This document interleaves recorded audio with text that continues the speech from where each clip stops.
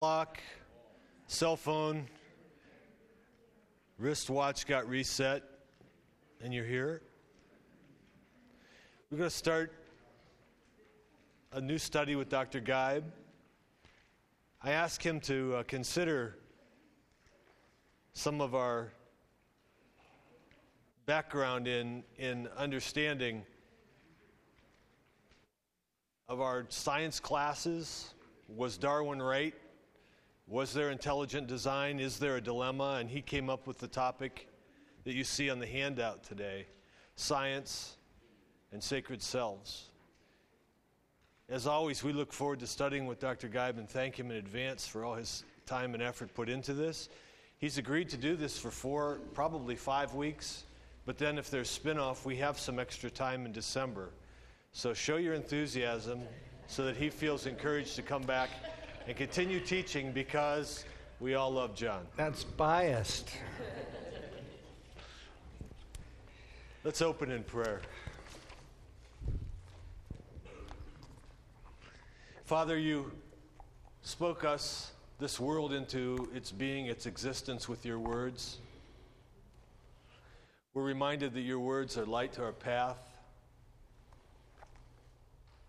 They are spirit, and your words are life itself. And yet with them we know that as seeds, they do nothing unless they fall on the right soil. Help us to understand that that soil is us, that's our hearts. And in that sense, we ask, Father, and pray for your Holy Spirit to prepare our hearts to receive those words, that we might truly be what you intended us to be. And we pray this in Jesus' name. Amen. And good morning. Good morning. Hey, does everyone have one of these handouts? You need one. No, does anyone not have one? No, we have lots and lots of them. There's a whole bunch up here.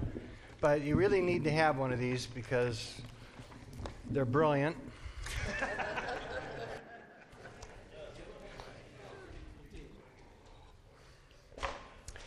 And they form the foundation of this course. And today is a very important class. Now, I apologize ahead of time when we get into some topics today. If you feel and you're sitting there and you think, oh, well, this sounds like Philosophy 101 and not like Sunday school, I'm sorry. But let me explain to you what I'm trying to do in this course. When Dan first asked me to teach on, what he seemed to suggest was like this controversy that's going on in our culture right now between strict Darwinism, which we would then call like naturalistic Darwinism, or the rise of atheistic Darwinism, versus the movement that's called what? Does anyone know? Well, yes, it used to be called creationism, but now that's no longer allowed to be used because it's already been ruled by the Supreme Court that is a religious movement, and so therefore it's not part and parcel of this discussion of origins. What's ID? Intelligent design. So now we have this controversy going on in our culture about that. Okay, now that is something that's very valid. We are all concerned about origins, so part of the course will be that. But the more I thought about it, the more I thought also that one of the big problems that we have is really no different than the problems that Christians faced, for example, in the days of Galileo, which we're going to talk about today. And that is, we are speaking different languages. So one of the things that we're going to learn today and talk about is how do we know anything that we claim to know? Okay, how do we know anything? Do you remember this from Philosophy 101? This, my friend here is averting her eyes from me big time. Okay, it's okay. So, also, those of you who have studied with me before, what's the golden rule of every class that I have the privilege of presiding over? There's no such thing as a dumb question or a stupid question. Now, how many of you believe this? I want to see. See, very few believe this. And this is going to be a tragedy because a lot of you are sitting there thinking about many questions that you have, as you live in the 21st century with the mega rise of technology and science, we are no longer living in the 20th or the 19th century. We're living in a totally different era. And so we have tons and tons and tons of questions, and I certainly don't know all the answers, but I want you to be free here. I know, like most of them, I know.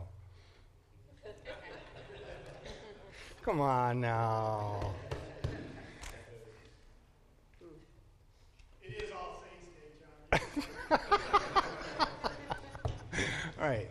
Okay, so, but I mean, I'm not guaranteeing you that I can give you an answer, but I want you to be free to ask some of the questions that you have. And in fact, I even gave you these little green things today. Do you all have one of these, access to one of these? This is for any questions that you come up with as we're studying today. I would love for you to write them down. I know it's not, if you need more space, rip out one of your sheets and go for it. I'm collecting these at the end. And it's going to help me immensely if I could know some of the questions that you have. This is the way to do it so that it doesn't appear to be a dumb question, right? You can ask anything you want and just don't sign your name, and then you're good to go.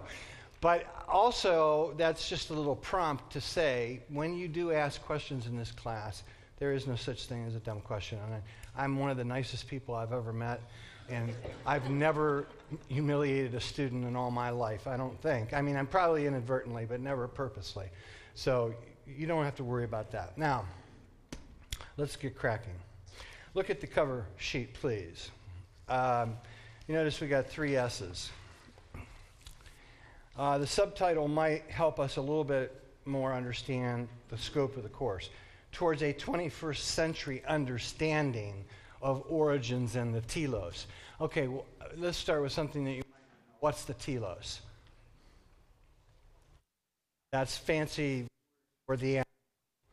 Okay, so this spring I spoke at Massillon Public Library. I think it was June, and the assigned topic from the Massillon Public Library was the theories of the end. And it wasn't, they didn't want just Christian theories of the end, they wanted scientific theories of the end. Did you know that scientists have worked out theories of the end? They have an eschatology. Did you know this? It's pretty interesting. So when you start talking about science, the new big thing, as I've come to learn, and maybe some of you have heard this phrase, is called big history. How many of you heard this phrase? All right, cool. So you're learning a new thing. Big history. What's big history? It's no longer learning history the way we did when we were in school, excluding everybody that's under 20 here. When we learned history in school, it was primarily Western history. It was basically civilization, and it involved what? Eating breakfast. Eating breakfast? That's what history was. And you went to history class, or that's all you thought about was breakfast? Oh, I'm so sorry. What did we do in history class? Memorize a bunch of dates, and the theory was if you understood all these constituent elements, we didn't understand anything about how we were being brainwashed, what is called historiography, that the facts are selected by the writers of the history, that they leave out other certain facts. We didn't understand any of that. We just took this historical flow that is given to us, memorized the dates, and then said what? Yes, the test. And then we went and ate breakfast. All was good to go. Well, now big history is this notion that no, you don't start with, like Columbus or something like that. You start from where? From the beginning. And a current scientific theory is that the universe is 13.8 billion years old. And what the notion is that since everything is connected into this big one holistic thing, you need to study it that way. And not only study what's happened in the past, but using current scientific viewpoints, project out into the future of what the likely scenarios are going to happen as we observe the universe. Okay, that's big history. And that's what the 21st century mindset's all about. So one of the things that we want to try to do is stay as much as we can in the 21st century. We will dip back at times, as even I'm going to do today, into the 1600s when we talk about Galileo. But I don't want this course to be a referendum for all the culture wars that got fought when? in particular. 19th and 20th century have been nothing but a conflict between science and religion. And that skirmish and that fighting is still going on today. And the point of the course is, okay, is that going to continue on, or is there a way in the 21st century that people who believe in the sacred, meaning God, is there a way that we can find a way towards rapprochement with science? And also, can we help people that are not yet into the sacred mode, who are scientifically literate? Is there a way that those of us who believe in God, in the sacred, can help them and not deter them from coming closer to God by some of the things that we may say that are not scientifically correct? Okay, and then of course the third S is the selves. And this is the one that's really uniquely important in the era that we live in. Because increasingly, and I'm going to talk about this in a little bit too, when we're entering into the postmodern era, the notion of the self and self-knowledge and self-awareness has increasingly gone up the scale in terms of the way people know. And that's a fundamental starting point that's way different than it was in the 18th and the 19th century. Hey, by the way, do you guys ever watch Breaking Bad? Does anybody do that here? Do you really, Pastor?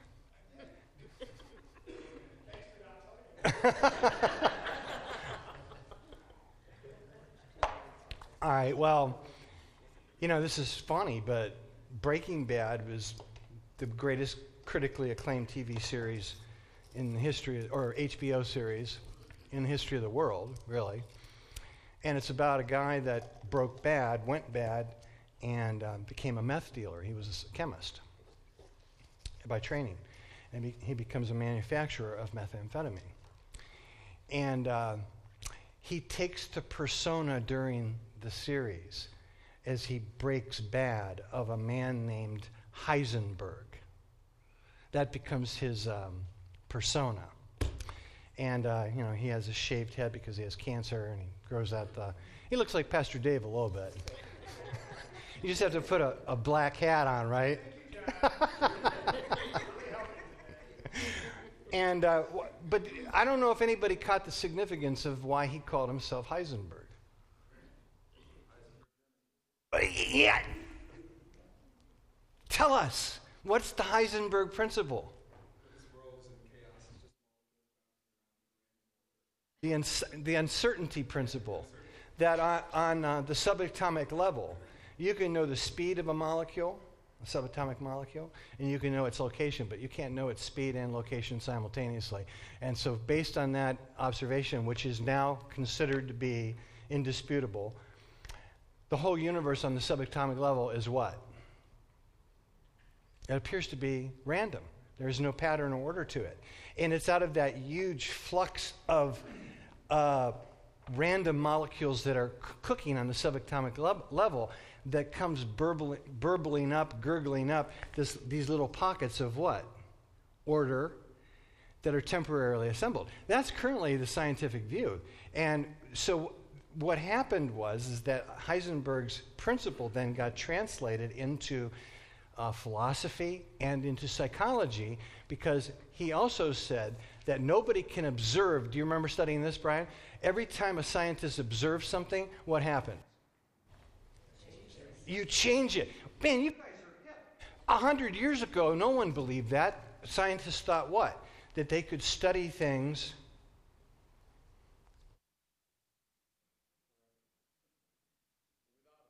yes!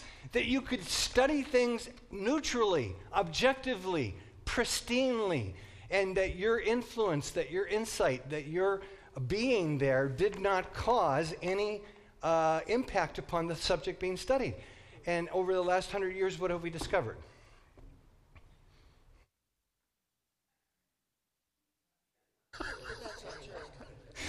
Okay, the answer is that's not true, yes. The answer... What? Jesus. Yes, of course. Okay, class is over. Have some great donuts. Go with Jesus. You can't ever go wrong there. Now that we found out that ourselves are intimately bound up with every form of knowledge, and there is no neutrality. Woo! That was a blow to the scientific perspective, and Einstein hated Heisenberg's principle. Why did he hate it? It was non-deterministic. It was based on probability, and Einstein's response to that was his famous quote, that can't be true because, well, he said it in German, I don't know if I can. God can't play dice with the universe. What does that mean? God can't play dice with the universe. He inferred from Heisenberg what? That if everything is just gurgling and chaotic and bubbling and random and these pockets of order come up but they don't really represent the whole of reality, then Einstein said what? What was his conclusion? Yeah, that can't be. Nevertheless, he butted his head up against it for the next 40 years of his life, Einstein did, and came to the conclusion at the end that he couldn't refute it. It's still, to this day, the standing theoretical model that scientists follow. It doesn't make it true, I'm just saying, that's where we're at. So, why do we have to include selves? Is because we have to understand in the 21st century that everything that we think that we know is also part of the way that we think and the way that we know, and that's bound up with ourselves. And the notion that you can be totally neutral and objective is what? You can't be. So that's a wonderful relief. I think everybody entered the 21st century at this point to say, wow, I no longer have to put on the pretense of what? Being neutral. You might as well just admit where your biases are and how you think, and then we'll all work together. And that's a much more fruitful approach than to think that you're sitting on a peak up here and that you're not part of the human the interaction with everything. So let's leave it at that for now. That's the scope of the course. And what do we want to talk about today? Who has had dramatic training here today? You have? Could you read on page 2? Now, I mean, get a mic. Now, you got to do this. I want you to read, you notice we're on number 1, how do we know? I want you to read story number 1. Where did I come from? And employ every one of the dramatic skills that you've been given. One day, a little child had a question. The question was, where did I come from? I'll ask Mom and Dad, thought the child, because they will know where I come from. So later that day, the child found her dad and asked him the question. The child's father was a pastor and a theologian, and he thought for a moment about the question and then said, "My child, you sprang from the love your mother and I share together." And the child went away happy, delighted that she had come from her parents' love. Later that day, the child visited her mother's office, as she did almost every day. Her mother was a physician who saw many women who were pregnant, for her mother was a gynecologist. While her mother was taking a break, and they were eating the cookies that they did when she visited, the child asked her mother, "Mommy, where did I come from?" So her mother took her into a special office that had many beautiful charts on the wall. Then her mother explained to her, by the charts, what DNA was, showed her with a microscope what sperm looked like, and explained to her how her father had placed his sperm inside the mother. Then she showed the child a video of the moment of conception, and another video of how a child actually develops in the womb from that time on. Finally, the mother showed her another short video of a baby being born, and then said, "Dearie, now you know where you come from." Now the child trusted both her parents, but she didn't understand all of what her mother had told her, and it seemed to her that her parents believed quite different answers to her question. So later that night, over dinner, the child said to her parents, "Papa, you said I come from the love you and Mama share. And Mama, you said I come from the DNA cells you and Papa shared. And what I want to know is, which one of you is telling me the truth about where I come from?"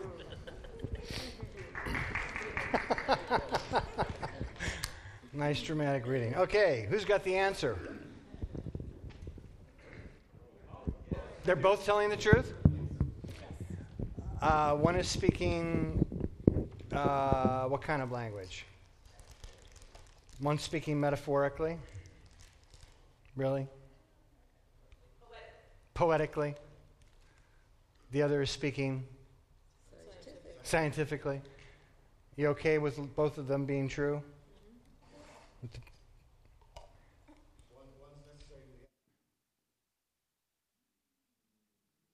Ooh. He said, say again, and remember you're in a group of philosophers. Go ahead. Go ahead.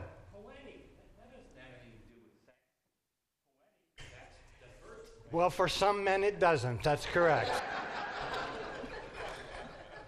It doesn't necessarily have to, but, you know, in our culture, it's touted, just listen to the radio for 2 hours. What's it all about?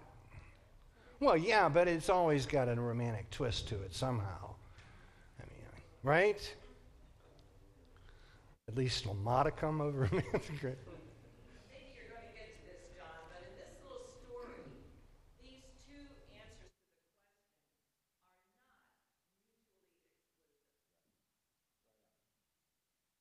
Okay. Sometimes in the greater argument that I hear in the culture, the answers are mutually exclusive, and for me that's Okay, so what if we called the one way of looking at things, the pastors, the theologians' way, we call that presentational language or subjective language, or talking about how something feels to us. What if we said it that way? It's called presentational language. It's the way things feel to us. So we describe things presentationally or subjectively. So, for example, did anyone see the sun rise this morning?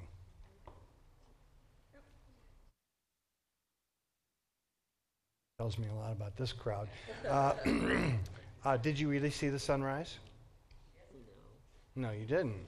What you really saw was what? The earth rotating on its axis into the rays of the sun. But nobody's going to talk like that. Why? Hey, I could have said, hey, did you guys see the earth rotate into the rays of the sun this morning? And you would have said... All right, so one's presentational. The way it appeared to me this morning was the sun actually rose. And so we accept that as conventional language. That's the way it appeared, that's the way it felt. And now we realize that there's also another scientific explanation. And we live comfortably in this world of both being, what did you say, not mutually exclusive. So we can live with it that way too. Okay, let's move to the next story. And now we're moving into this big-time question, how do we know? Galileo, the move from a geocentric to a heliocentric view of our solar system. And when I say the Roman Catholic Church, no one understand that I do that for historical reasons only. You could put 90% of all of the other churches in the world into that category. It just so happens that they were the major church and Galileo was a Catholic. So they got all the controversy and a lot of the bad press. So don't take what I'm taking here as an anti-Catholic thing at all, because the Protestants had the same issues, and we could go on and on about that. So what do we know about Galileo? What's he famous for? He was an early founder. I learned a lot of stuff about him when I read about him. He had like a little side business. You never think about these geniuses this way, but he had a little side business making telescopes, and he would sell them. And he put little instruction manuals in them for how to use them. And then, if you wanted to, he'd offer a course and actually show you for 3 times the cost on how to use them. And that just cracked me up to think of Galileo in this little shop selling telescopes to other people and then teaching them how to use it.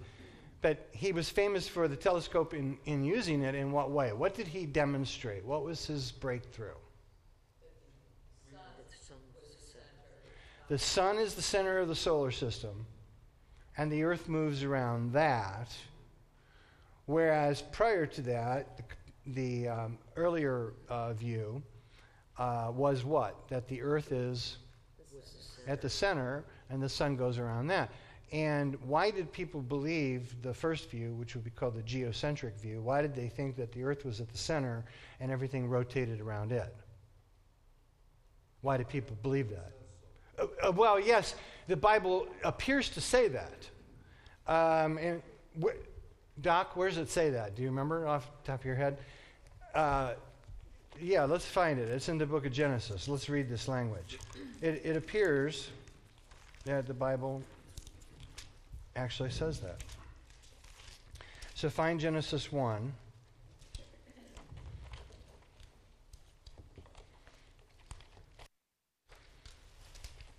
And starting at verse 14 and going down to verse 17.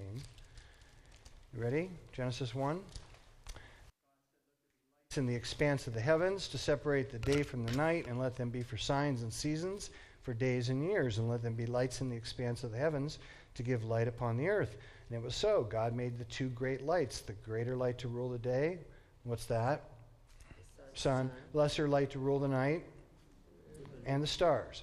God set them in the expanse of the heavens to give light on the earth, to rule over the day, over the night, to separate light from darkness. And God saw that it was good.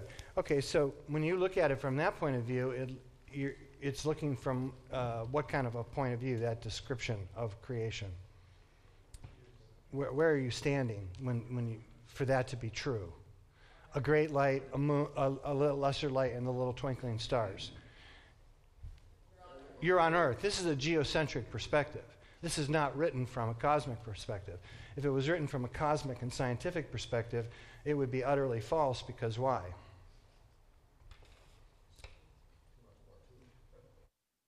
Well, what does he call the sun?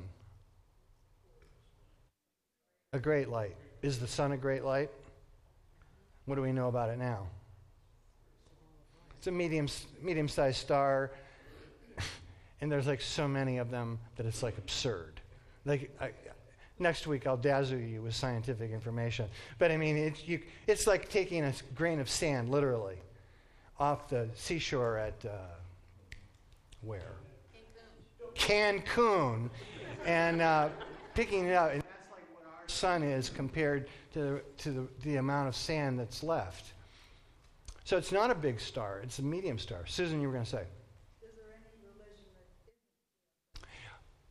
Brilliant. Great question. And you just led us to one of the things about the Bible that we have to struggle with. Of course not, because why? Because all those books were written when? The religious books that give explanations for these kinds of things. Written before the modern scientific era. So they are all written from the perspective of basically pre-scientific. Not non-scientific and not anti-scientific, just what? Pre-scientific. So they then tend to write from a presentational point of view. This is the way it looks to us. And of course, if you're living on Earth, it's true. The sun is what? It is the great light. And the moon is a little light, and the stars are little twinkling dots. That's the way it looks. So it's true to our lived experiences. It's just not true in what way? It's not true in a rigorously scientific way. Now the question is the Bible got a problem with it because it didn't choose to speak the language of science? Is that a problem? It may be for some folks.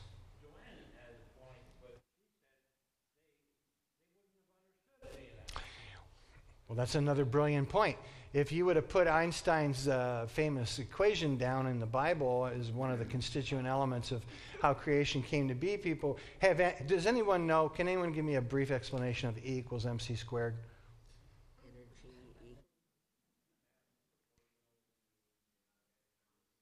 Say it louder.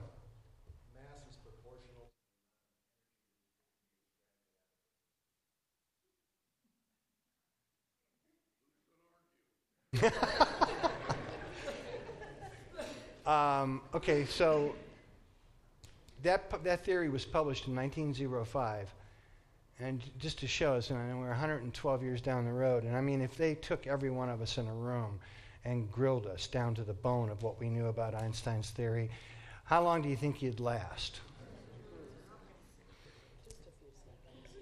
I mean, we've got the cartoon version of it in our head, but not very many of us could really unpack it and make sense out of it scientifically, which just confirms your point. If God would have tried, if anybody tried to explain the origin of the universe in scientific terms back then using scientific language, then what? Not accessible. Okay, so let's go back to Galileo. So he's using a telescope, and his observations are telling him what as he stares through it? And he's doing this year after year, making minute observations through his telescope, watching things like the transit of Venus, which was one of the ways that he proved that the sun is actually at the center, and many other observations he made. And what was his conclusion?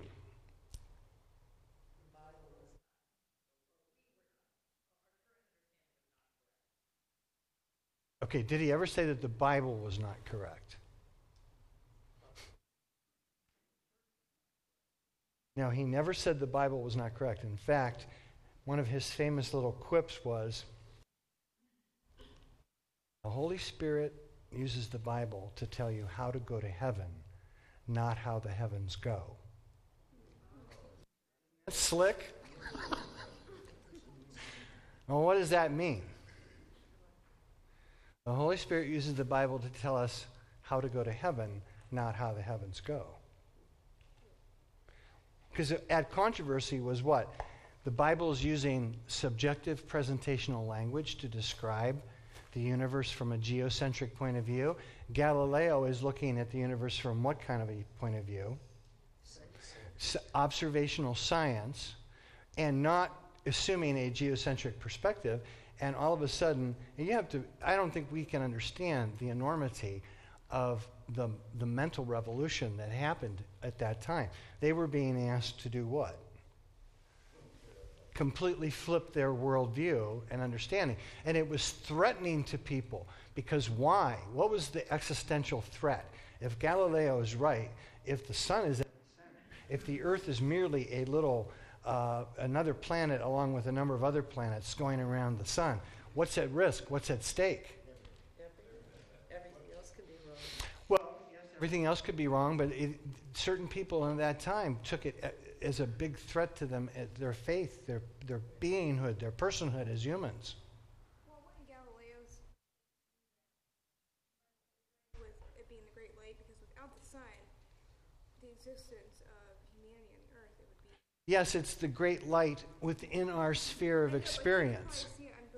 He did see it on both sides. He said, yes, the Bible's telling you the truth, assuming you're looking at things from an earth-centered point of view. But if you step out and look at the universe from my point of view using my telescope, suddenly then what? I don't think there's any reason to complain about it. I think it's cooler seeing that there's a bigger.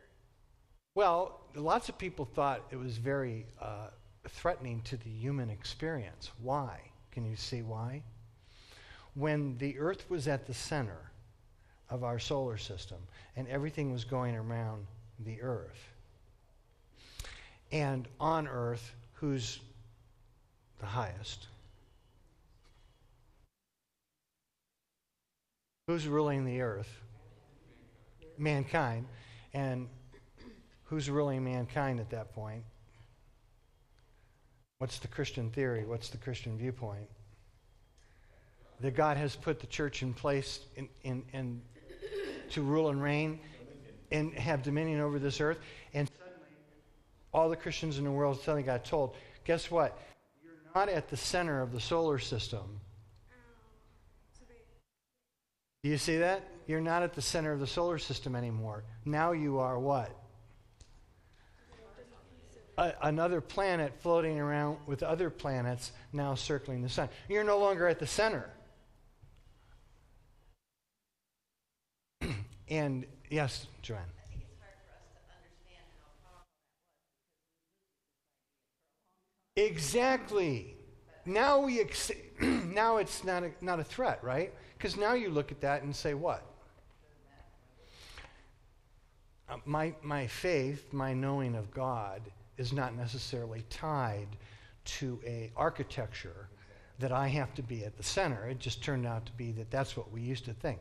So they read the Bible, and the Bible is written from a presentational point of view, a subjective point of view, a geocentric point of view, and then they said to Galileo, what? They did. They accused him of vehement heresy. So they went through a series of steps with him, tried to get him to recant. They actually were not as mean as some people have made it out to be. But in the end, where was Galileo? Under house arrest and not allowed to publish his works. So he was banned, he was put on the index. They were not allowed to read this stuff because it was... Yes, Dave? Well, wanting to justify my sabbatical,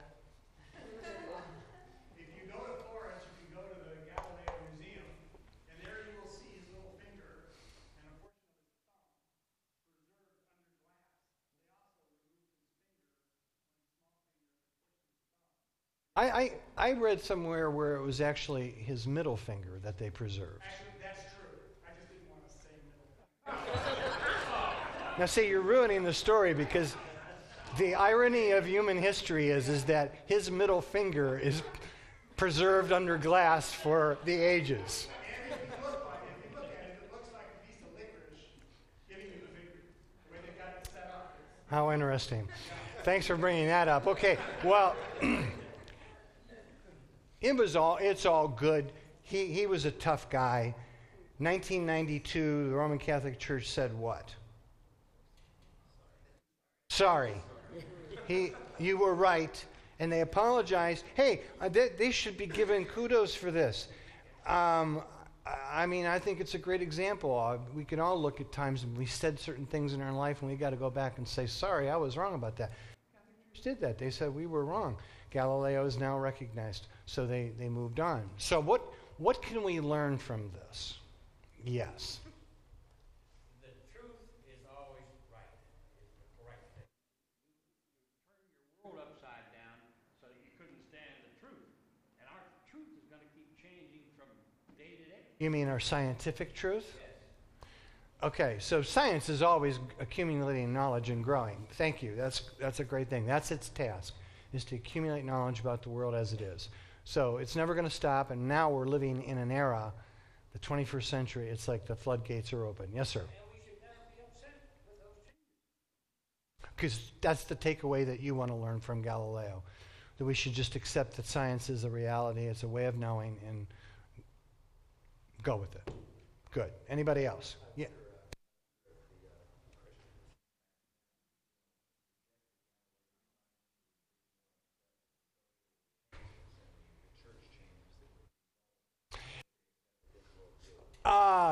Did everyone hear that question? He wanted to know whether the church was upset about his view per se, or whether they were worried about the sociological, psychological, political ramifications of what would happen if such a truth came out.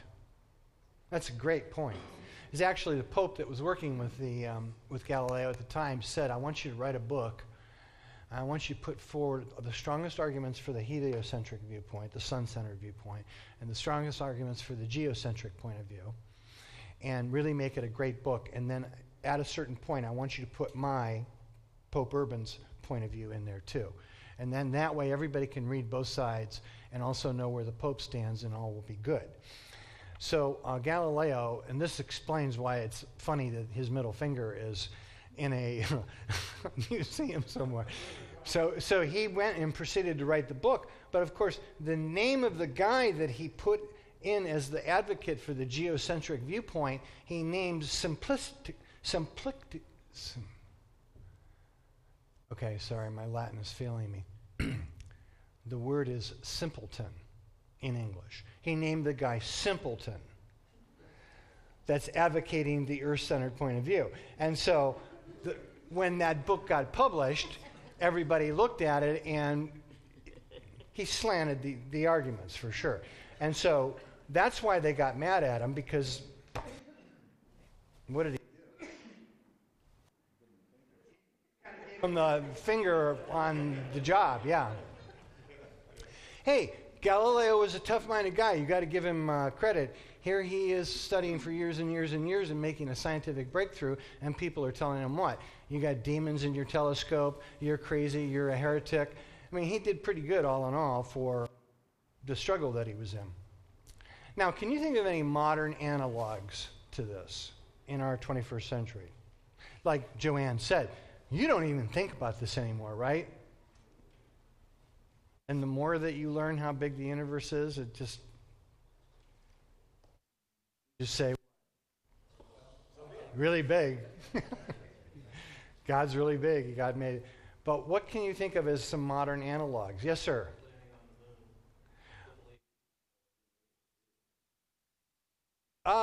You mean when people said, no, we didn't really do it, we just landed out in the Nevada desert and lied. Okay, yeah, that's true, yes. In what way? Well, it made every Christian say, no, that couldn't happen. Like, God created the universe. Oh, I see what you're saying. Yeah, I mean, it's like another scientific quandary. Like, the current model is the Big Bang, so people are very worried about that, yes. I think that doesn't ruin it for me. I think God created the Big Bang. Well, yes, right. You can. It doesn't ruin it really, but it is a controversy, right? I mean, any other analogs for today that you can think of that our young people, like maybe 400 years from now, will look back and say, what were they arguing about? The whole Geib, are you created that way, or is it? Thank you. Now here's a place where what? The sacred, science, and selves intersect in the 21st century. And now, like, we are able to study people and subject them to chemical analysis and DNA analysis. And some research and studies have shown what? Some studies have suggested what? On sexual. 2 or 3% of the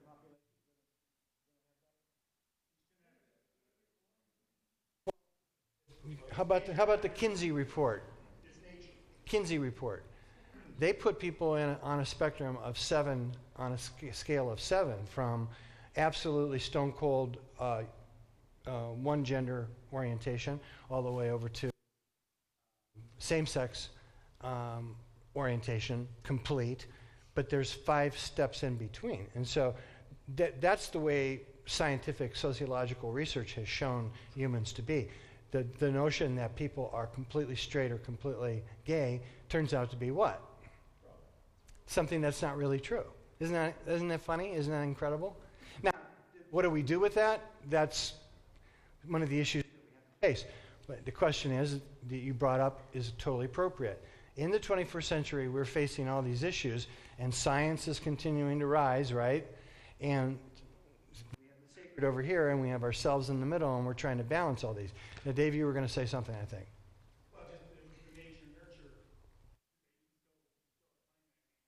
Yes, and we learn that from social knowledge. So, can you think of anything else that where science, sacred, and the selves conflict, or stem cell research?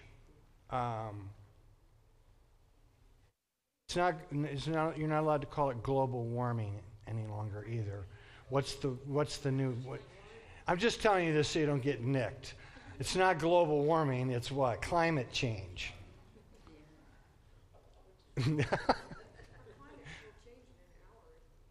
Well, yes, but they mean big climate change. You said something about 400 years from now, they're going to say, my great-great-great-great-grandfather was a simpleton. I'm not sure we'll have to wait. Well, is that the...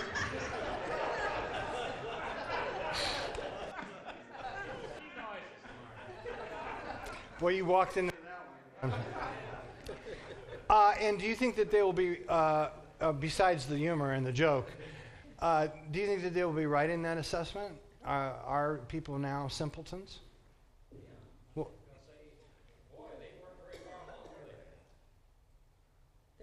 is that how you look at people in Galileo's day? They were simpletons? So how do you... Galileo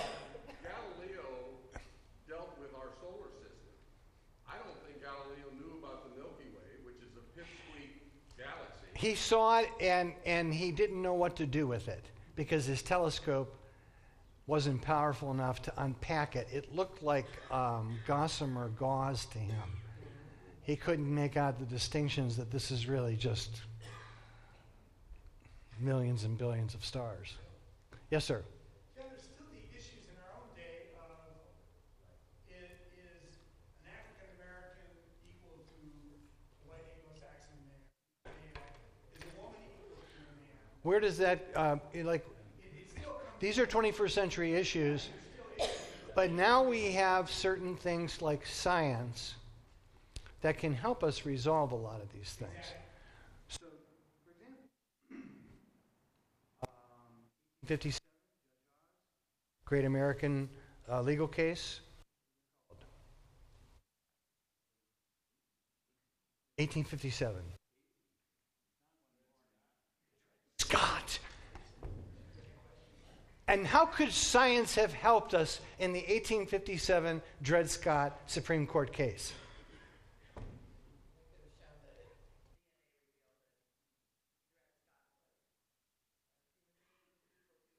Total human being, could have proved his humanity DNA-wise, because the Supreme Court of our country in 1857 said, what about Dred Scott? Not beating up on anybody, I'm stating historical fact. Wasn't really human because he was a chattel, and therefore he was worth 3/5 of a human, correct? So once you deny somebody's humanity, then you can do what with them? Anything you want. They're not human. So, wow, there's an example, right, Dave, of how science... That's the point I was making. Yes. It might not have mattered then, but it matters now, and that's why I want to learn from the past so that we don't keep replicating these errors. What are we learning about science, really, if it's properly used?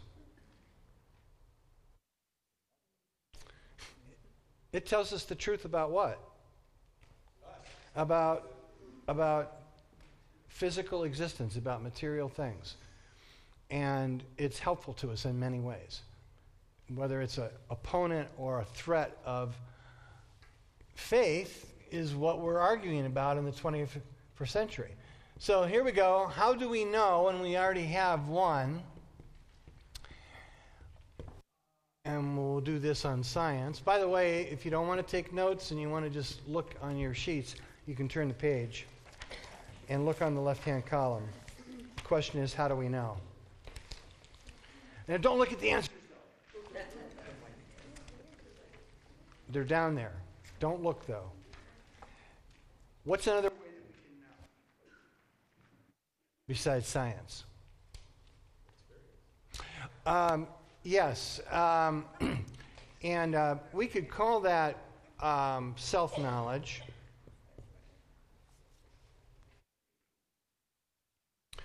We know things from self-experience, self-knowledge. Experience, yes. Yes, and I'm going to, because I want all these things to line up with S's so that you'll remember them, I'm going to call this one sense. What I mean, common, which I mean then is an appeal to which your parents gave to you when you were kids. Where is your common sense? That was an appeal to what? Your logic, right? So yeah, there's a thing inside of human beings that we have the capacity to do logical thinking and logical inferences, and it's an art, and it's a science, and it's an academic discipline. You can go crazy with it, formal logic. It is a way that human beings come to conclusions and know things. And what else? Yeah, and that would be, you've got to start it with an S. So That would be sacred knowledge.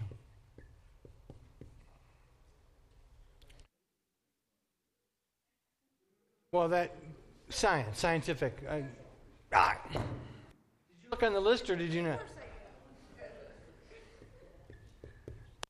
Social knowledge. Where would you learn things socially? From your family? From the society that you live in? What Dave was just talking about, nurture. Plus, this goes crazy because social, when we get these all spread out, Richard put this up here. I guess you can listen to this later on, which you'll certainly want to do.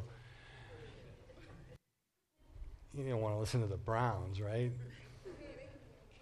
So you do sacred knowledge, and you do science, and you do social knowledge, and under that you're going to have to put what? These are ways that humans know. So we did, your family and your immediate society, but then what else? What academic disciplines grow?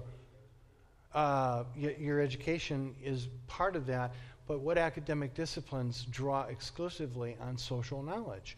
Ways that we know. What? Like psychology. And what else? All of the disciplines that have to do with humans as a social creature. All of these academic disciplines, these are all ways that human beings grow in knowledge. Social knowledge. Huge. Huge ways of knowing things. What else do we have? Self and sense, logic. Now, knowledge is all of the things that you know inside of yourself, including things like what do females always claim to have? What's female intuition? What is that? Whatever happens, they knew it would.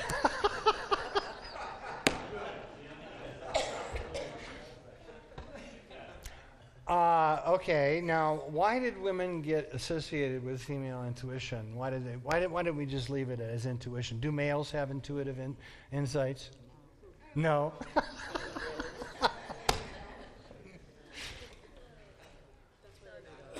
What is intuition? I mean, the problem, we're laughing about it because when somebody is intuitive about something, when you say to them, how did you get from A to G? And they say, it's just a feeling. I have a feeling about this. What category? They could be right. But you can't say, well, prove it to me with logic, because why? You can't. And you can't subject intuition to science. And I guess you could always claim God behind it, but usually people that are intuitive, it's just a way of knowing something within yourself. We don't really understand it. There's a lot of different ways in here. So let me ask you guys a question. What happened in Galileo's day? Let's tie this together and then form a basis for going forward. What happened in Galileo?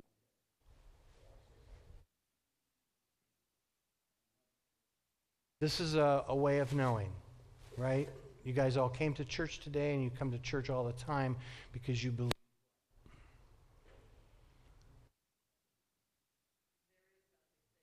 There is a sacred reality.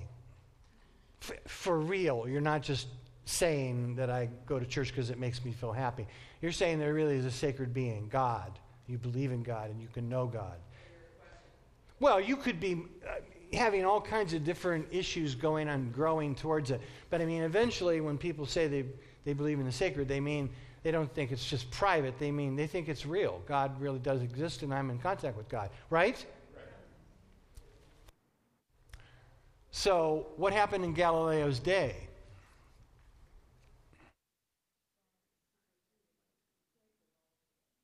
The sacred got a way of talking about the sacred got put into a particular box, which was what box? the presentational box, the subjective box, which they derived from the Bible. And then Galileo gave them another alternative view using what? Scientific language. And there wasn't anybody in the center here to help the two languages communicate. Does that make sense? Now we look back on it and we say what?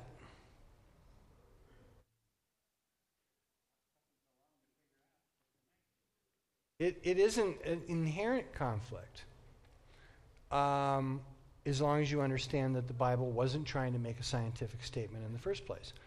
Now, all of this to say is, can anybody come up with any other way of knowing than the 5 ways that I've put up here? And it's fine if you can. I just want to see.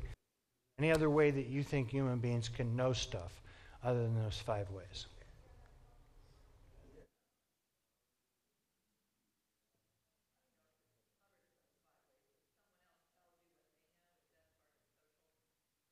Well, yes, and then you'd have to ask them, and how do you know that? In a nice way. And they would say, intuition. Or they would say, God revealed it to me. Or they would say, we have demonstrated and learned this from science. Or they would lay out for you almost like what a lawyer would do, a crisp legal brief using bare-knuckled logic, inexorably driving you to a conclusion, and they would say, this is how I know because it makes logical sense.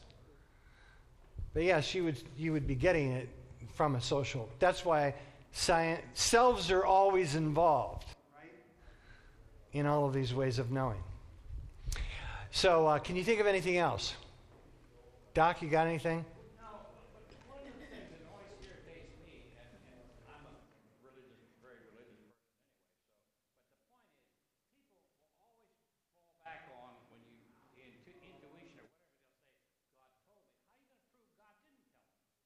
Can't. Unless they would, you could use, next week I'll show you some of the ways that we kind of weed out things that can't really be true or probably aren't true. But for real, if somebody believes something inside of their heart, you can't just tell them that they're wrong. Because for them, that's the organizing principle of their consciousness right now. So, I know, but see, now you can see why the task that we have in the 21st century is so dicey. Because there's lots of people whose faith, their belief in God, is tied to a particular way of looking at the universe or a particular theory of the origins of life. And when you destroy that particular theory, to them, inside of their mind, what's going on? You're destroying their faith. This is what happened to people in Galileo's day that they were afraid of, that it was going to destroy people's faith. But what we've learned, I think, is what? That more scientists are becoming religious. I think the National Science Academy says about 60% of members believe in God. So, it's not incompatible. So, can anybody think of anything else that we, how do we know? Would it be what you were just saying, like working with what you've got, with what they have already, their belief system? That's yourself. That's yourself using all the ways you know. And is genetic, is that under science? Genetic? Yes, your DNA is a scientific way of knowing, yeah. All right, so here's your assignment for this week. Look on page 4. Actually, you have 2 assignments. One is your question that you were going to give me. The second is, look on this left-hand column. I want you to make a listing or draw up your own way that you know things. Now, if you don't like linear ranking, that's okay. But you can draw a picture or a portrait, and I want you to show me, or show yourself, actually, not me, how do you use these 5 ways of knowing? And when you get done with that, you're going to bring it next week, and it's going to help us. If you know how you know, it is going to help you a lot to know how other people know, and it will also help you to learn how to communicate between these different forms of language. Does that make sense? But first you got to know how you know. So you do that assignment and come back next week. Give me your questions, and let me read.